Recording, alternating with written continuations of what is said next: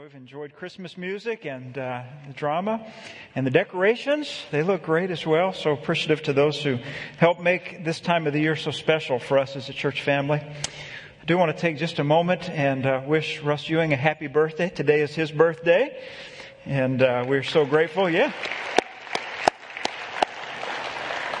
So grateful for his ministry among us and to us. Happy birthday, brother. We appreciate you.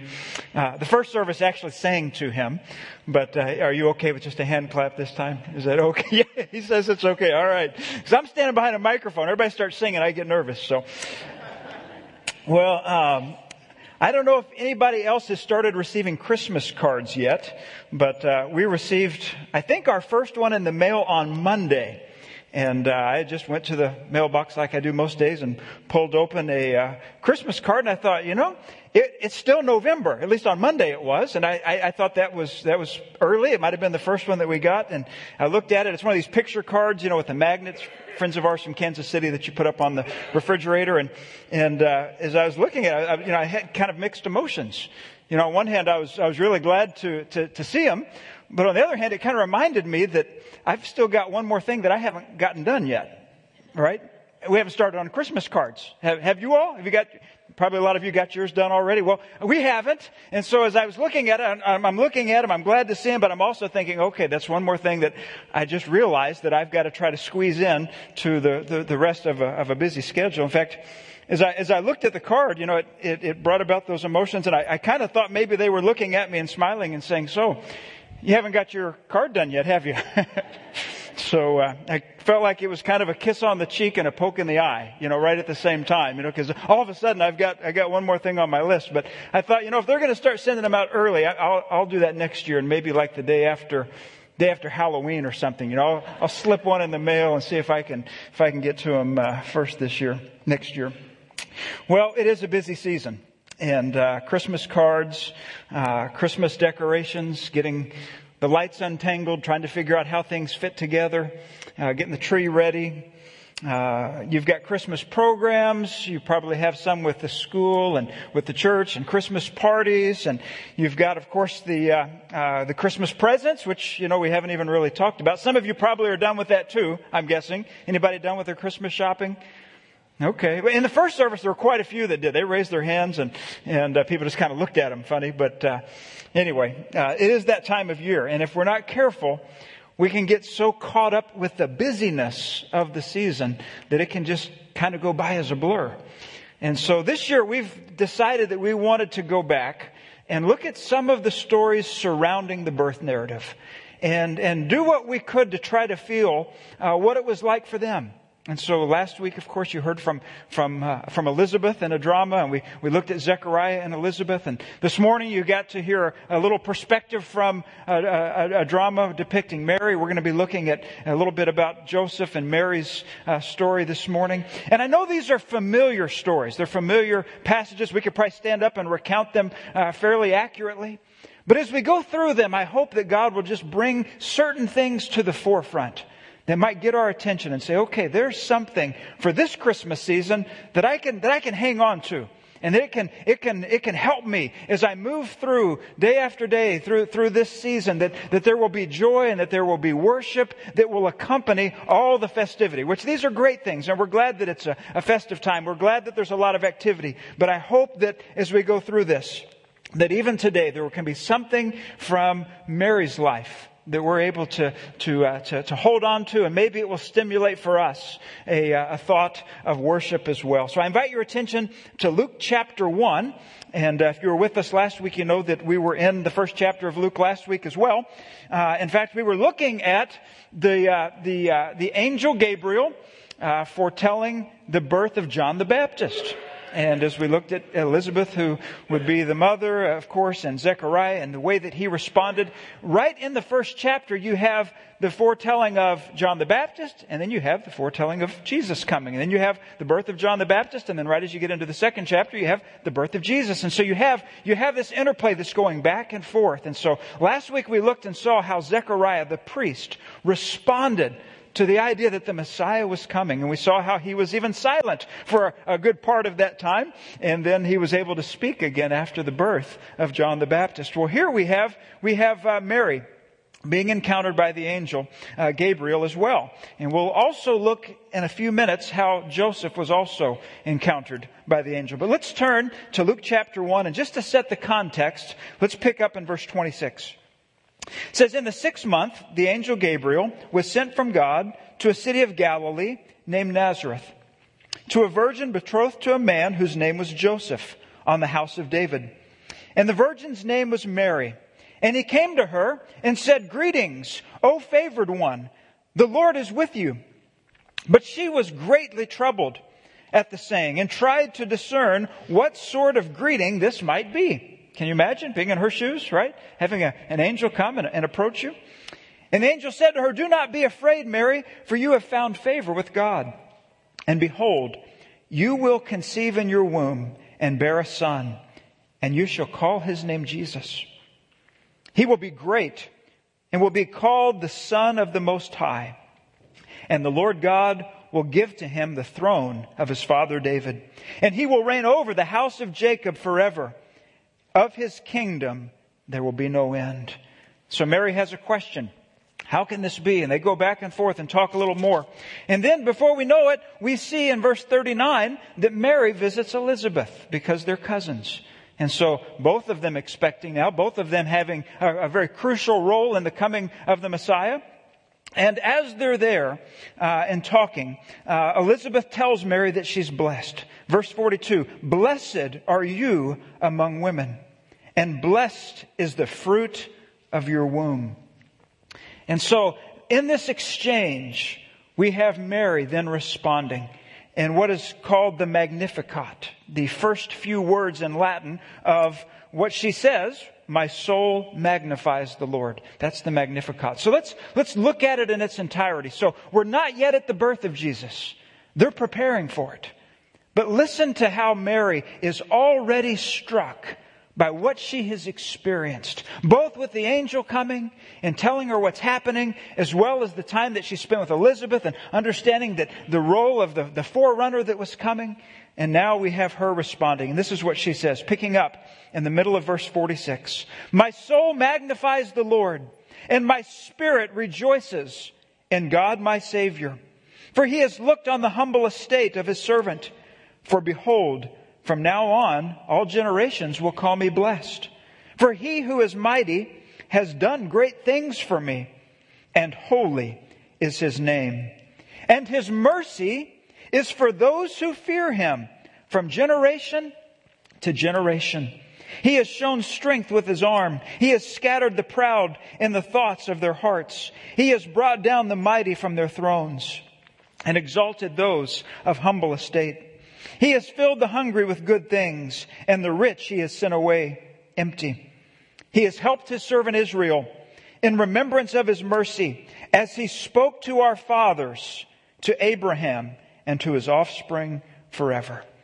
So this was her response. What can we today glean from her words of praise? Because this was really a song unto the Lord.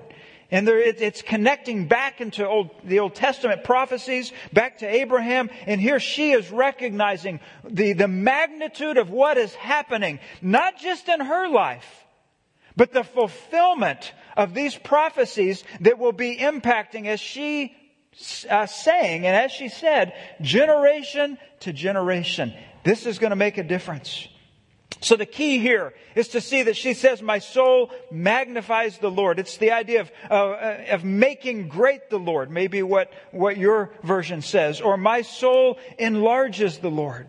You say, well, how can you enlarge the Lord? How can you do that? Well, it's the idea that her thoughts, her knowledge of the Lord had increased. And out of that increased came increased praise. And so I hope today that there can be some pieces of information that strike us to the point where it would increase our worship of Christ this Christmas season.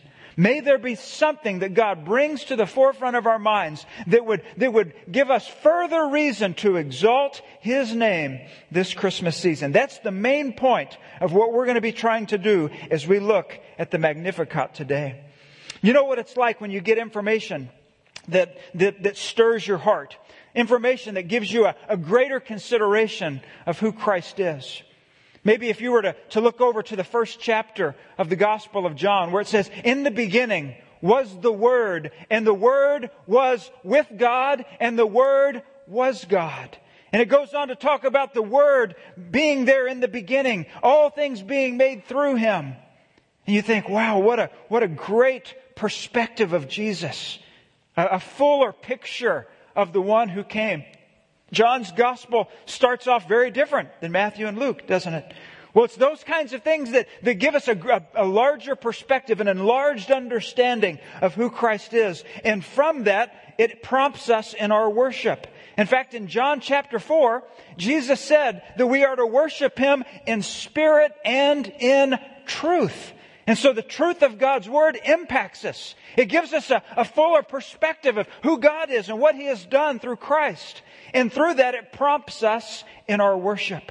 And so in Mary, we see someone who was moved to worship based upon what she was learning and seeing take place in her life and in reality, the world. And so may today be one of those times where we see things that help us also to worship the Lord. This idea of the Magnificat, again, the first few words, my soul magnifies the Lord, or my soul celebrates the Lord. This word magnify or exalt comes from the Greek, and it's megaluna. And when you look at that, you probably recognize that prefix mega, meaning great or large or big. And sometimes we use that in some of the English words as well. It's still used in modern Greek. There's sayings that use the word mega or megalos, and it's talking about something that's big. And then when we talk about something like a megaphone, what are we're talking about? We're saying we have a device that is making the voice expand, right? To make it louder. Well, that's what was happening in Mary. Her exaltation was getting fuller. It was getting richer. It was getting deeper because of what she was understanding that was taking place there in her life. So let's look to see this morning. I'm only going to focus on the very beginning of the Magnificat, but let's pull out some reasons that we also can magnify the Lord this Christmas season. We saw some last week from Zechariah. Zechariah had some reasons to praise. And there's some similarities with what Mary says, but there's also some unique points of emphasis that come through in her words. And so let's look at those together. We see first of all that she talks about her redemption. She's going to refer to the fact that God is her Savior. And so she understands that she has redemption from God. It says at the beginning of verse 48, He has looked on the humble estate of His servant. And so we see that there in the beginning of verse 48. And so it reminds us that people, when they come to Christ, come with humility. We come understanding that we have a need. That we don't come to Him saying, my hands are full, my life is full, all that I need is done, receive me unto heaven. That's not the perspective. The perspective is I come with empty hands, and I come with great need. And I have a need that only You can meet and only You can fill. And so Mary understood the humble state. And so yes, maybe some of this was humility that you might see in the sense that she was not one that was of noble birth, or she was not of one that was coming out of a part of the world that was very prosperous, coming out of the city of Nazareth. But nonetheless, she understood that her humble state was also a spiritual state. That spiritually she knew she had a need. And she was looking back, as the people of faith did at that time, looking for God to bring a Messiah. One who would redeem or to rescue. And so she was understanding that this was happening. That God saw the humble state and provided the need. In fact, why don't we do it this way? Let's flip over to Luke chapter 4. And we're going to fast forward about 30 years. Okay? Because now we're going to go to Jesus when He's about 30 years old, speaking at a synagogue in Nazareth. And let's see how He also identifies Himself as the Redeemer. Okay, look at Luke 4, beginning in verse 16. It says, and He came to Nazareth, where He had been brought up. And as was His custom, He went to the synagogue on the Sabbath day. And He stood up to read. And the scroll of the prophet Isaiah was given to Him. So He's ready to read. They hand Him a scroll from Isaiah. He unrolls it and he reads from the 61st chapter of Isaiah, a prophecy about the coming Messiah, the one who would come to rescue. Let's hear what he says. He found the place where it was written, verse 18, "The Spirit of the Lord is upon me, because He has anointed me to proclaim good news to the poor. He has sent me to proclaim liberty to the captives and recovering of sight to the blind, to set at liberty those who are oppressed, to proclaim the year of the Lord's favor." And he rolled up the scroll and gave it back to the attendant and sat down. Can you just imagine the picture of what that was like to have him read? And the eyes of all in the synagogue were fixed on him. And he began to say to them, listen to this, "Today this scripture has been fulfilled in your hearing." Don't miss what's happening here. He is making a messianic claim right here in his hometown. How did they respond? "And all spoke well of him and marveled at the gracious words that were coming from his mouth. And they said, 'Is not this Joseph's son?'" They were struggling, some of them, to understand how could this one who was the son of Joseph, the son of the carpenter, how could he be making a statement like this? Well, it's because he came to be the Redeemer.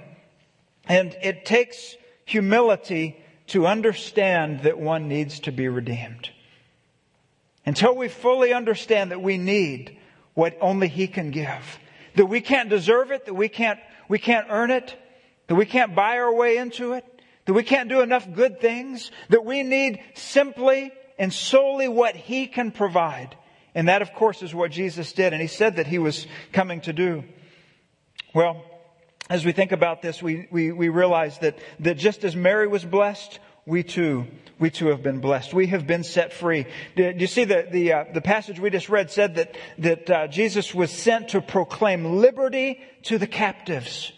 What is He referring to on that? He's talking about the fact that there are people that are in bondage. There are people that are captive to sin. And that unless they are freed, unless they are released, unless they are forgiven, they don't have hope. But that He came to set us free. And we had the picture from Malachi last week of the calf coming out of the stall. You remember that? And going along in the grass. We saw the video of that's that image of being set free from sin. No longer being under the bondage of guilt. No longer being held against that, but instead being free. This is the way it works. And it may be different than how we would assume in a natural way that one would come to God. In fact, most other religions teach that someone has to earn their way. They have to do enough good things. But Christianity comes and says, no, it's not about what you do. It's about what Christ has done. And by faith, we receive Him. And we receive His mercy and His grace. So it's different. I read about a bicycle race that was done very differently. Maybe you've heard about it. It was not a race that we typically think of and who goes the furthest, the fastest. This was a race to see who could go the shortest distance. Maybe you've heard of it. The way it would work is the gun would go off and every participant in the bicycle race would try to keep the bike balanced. And they'd have to have a little bit of forward momentum, right? If they put their foot on the ground or if they fell over, obviously they're disqualified. And so between the gun going off once and twice, you have to see how close to the starting line you can stay. Get the idea on that? I've never seen it done, but maybe it's something you want to try. Anyway, what if you were the guy that showed up and said, well, I'm ready to be in the bicycle race, but you didn't quite hear all the instructions. And so the gun goes off, and what do? You start pedaling hard, and if like me, I would be amazed. I'd look around and say, I'm out in the lead. There's no one even close to me, right? I'm out in the front of the pack. And you just keep going harder and harder because you haven't heard the second gunshot go off. But when it does, you stop and you turn around, and to your amazement, you have won by a long shot. You think, for sure, you are the grand champion, right? Until they explain to you that you didn't understand the rules. And in fact, you didn't win. What happened? You lost, right? Well, sometimes that's how it is. We look at religion and think, well, it's about all that we do. It's about all that we achieve, all that we accomplish, all the good things that outweigh our bad things. Well, that's not at all how it works. In the gospel, it's about what Christ has done. And so we have to make sure that we get that perspective of coming. And so I say all that to say Mary recognized in her humility that she had a need that only the Messiah, who would happen to be her son, could fulfill. What we can learn about that from Mary: humility, understanding the blessing of being that humble vessel that God would use for His glory. Do you think God is still looking for humble vessels today? Or do you think He's looking for a person filled with pride? What do you think? Someone that's filled with pride that says, I can just do it on my own. I can do it my way. Don't need to listen to others. Don't need to listen to God. I am capable. Or the one that says, I'm only available. And I'm only available as God empowers and as God uses, as God gifts. That's the difference between the pride and the humility. And we see that here in her life. And through this, she recognizes her own redemption. Look at verse 47. She references God as her Savior. She knew she needed to be rescued. She knew she needed to be saved. That's where it all begins. And out of that recognition comes worship. Now, I told you we'd see how Joseph encountered an angel. Let's just do this very quickly. Matthew chapter 1. And let's look in verse 21. And we see that the angel also approaches him. And in verse 21,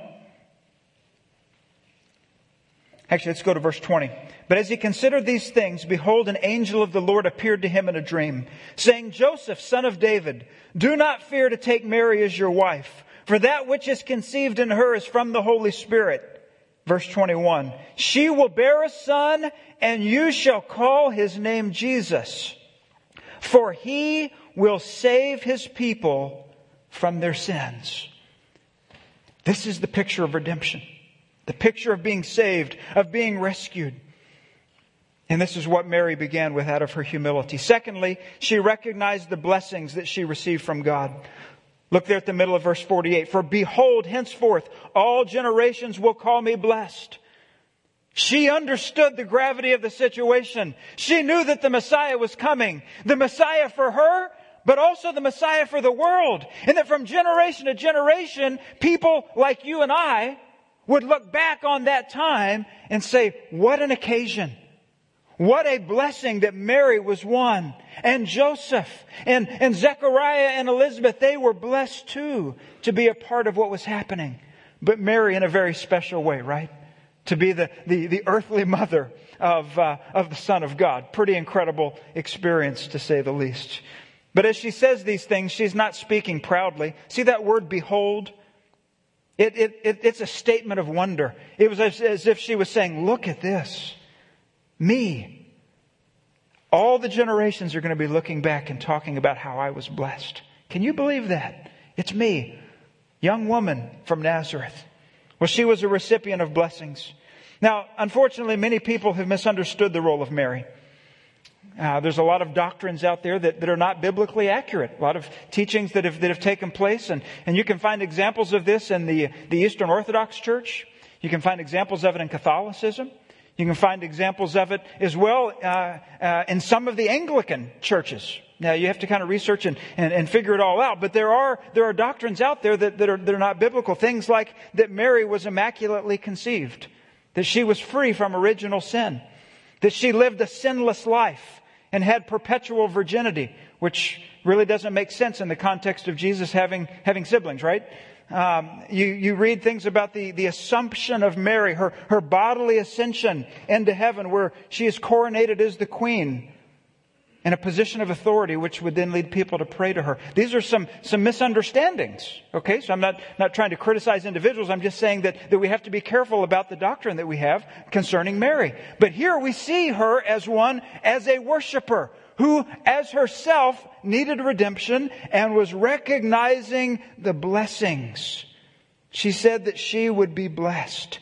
Do you know that you and I have something in common with her, and that we too are blessed? We've received so much. In fact, in the end, we will also be referenced within the context of a blessing. Matthew chapter 25, verse 34.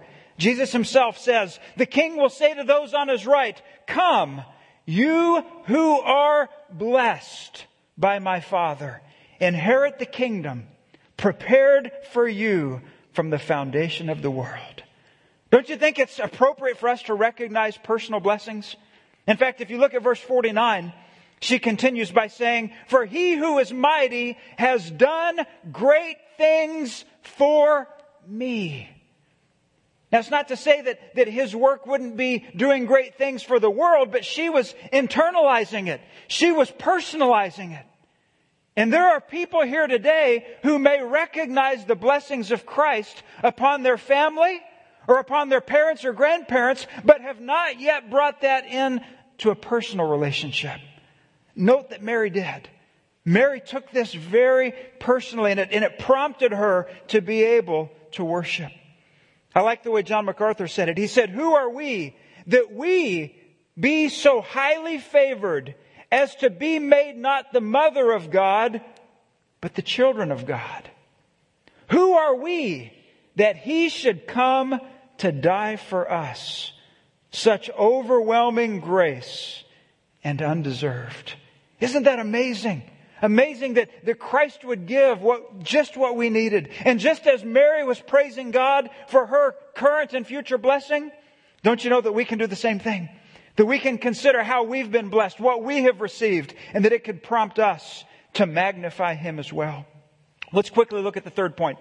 We're going to look at verses 49 and 50, because Mary not only understood her redemption, she not only understood her blessings, she had an enlarged knowledge of who God was that day. In fact, there are 3 divine perfections that Mary speaks of in these verses. As I read them, see if they jump out to you. Look at verse 49. "For He who is mighty has done great things for me, and holy is His name, and His mercy is on those who fear Him from generation to generation." Did you catch those? She speaks of His might, or of His power. She speaks of His holiness and also of His mercy. And so in that, as she receives that, as her knowledge of God continues to expand, so does her praise of God, her response to this knowledge. In fact, as she was hearing from the angel, in verse 35, the angel said that the power of the Most High will overshadow you. And then here, she references the mighty God. This comes from Isaiah 9. One of the messianic titles given to the Savior was that He was a mighty God. Now, did Jesus Himself demonstrate might? Did He demonstrate power? You bet He did. Who else has been able to heal diseases? To raise people from the grave, Himself included, right? All the miracles that He did, He showed His power. Luke chapter 18, verse 27 says, "The things which are impossible with men are possible with God." Why is that? Because of His might. Well, He's also holy. And this is also something that Gabriel mentioned to her in verse 35. He said, "The Holy One who is to be born will be called the Son of God." And so what does she do? She declares in verse 49 that holy is His name. And Jesus indeed is holy. And He was holy. He is the only one who has ever lived on this earth completely sinless, completely set apart, completely perfect in His being. And that is why He was able to take the penalty that sinners deserved. Because as He received that penalty of death, it wasn't for Himself. If He had been a sinner, it would have been because He deserved it. But since He was not a sinner, He was uniquely positioned as both God and man to be that bridge, to be that one that could bring us back to a right relationship with God. Think about that. His holiness, but also His mercy. And understanding that God indeed has forgiven sins. That Jesus as Savior was demonstrating God's mercy. To say, I'm going to withhold what you deserve, which is punishment. And out of my grace, I'm going to give you blessing. Mary understood these things. And that's why praise poured forth. Again, at verse 46, she said, "My soul magnifies, mega exalts the Lord." And may that be something for us as we move through the Christmas season to think, how can we exalt Him? What information do we have about Him that we can turn right back around and offer to Him as a word of praise? You see, there are others who have done that. I think of people like William Dix, who wrote "What Child Is This" in 1865. He said these words, which we sometimes sing, "So bring him incense, gold and myrrh. Come, peasant king to own him. The King of Kings salvation brings. Let loving hearts do what? Enthrone him." Worship him. I know it's busy. I know it's crazy. I know we've got cards we got to get out, right? We got presents we got to buy. We got parties we got to go to. But in the midst of all of the busyness, let's pause. Let our minds and our hearts just be reminded of His goodness and of His glory. And let us return those thoughts back to Him in praise. Just as Charles Wesley, in one of the 6,000 hymns that he would pen, one that you probably, if you've not heard it yet or sung it, you will. "Hark the herald angels sing." Listen to that last verse. It uses the word hail, which means to worship. "Hail the heaven-born Prince of Peace. Hail the Son of Righteousness. Light and life to all He brings. Risen with healing in His wings. Mild He lays His glory by." Talking about the incarnation. "Born that man no more may die. Born to raise the sons of earth. Born to give them second birth. Hark, the herald angels sing, glory, glory to the newborn King." Would you bow with me as we pray? Lord Jesus, that is our desire. To give You glory and honor. To worship You today and throughout this Christmas season because You are worthy. Fill our hearts and our minds today with a greater understanding of what You accomplished. Fill our minds today with the blessings that we have received. And may we walk through this time as worshipers of You, thanking You for what we see in these first stories. Thanking You for the faithfulness of people like Mary and Joseph. And God, may we too be found faithful. May we be found humble. May we be ready to receive and to worship as You work in us and through us. God, we thank You for our church family. We thank You that we've been able to gather today. We pray that as we continue to worship, that You will be the one at the forefront of our thoughts. Even as we receive this offering now, we pray Your blessing on it. May You use it for Your purpose and glory. We pray this in Jesus' name. And all of God's people said, amen.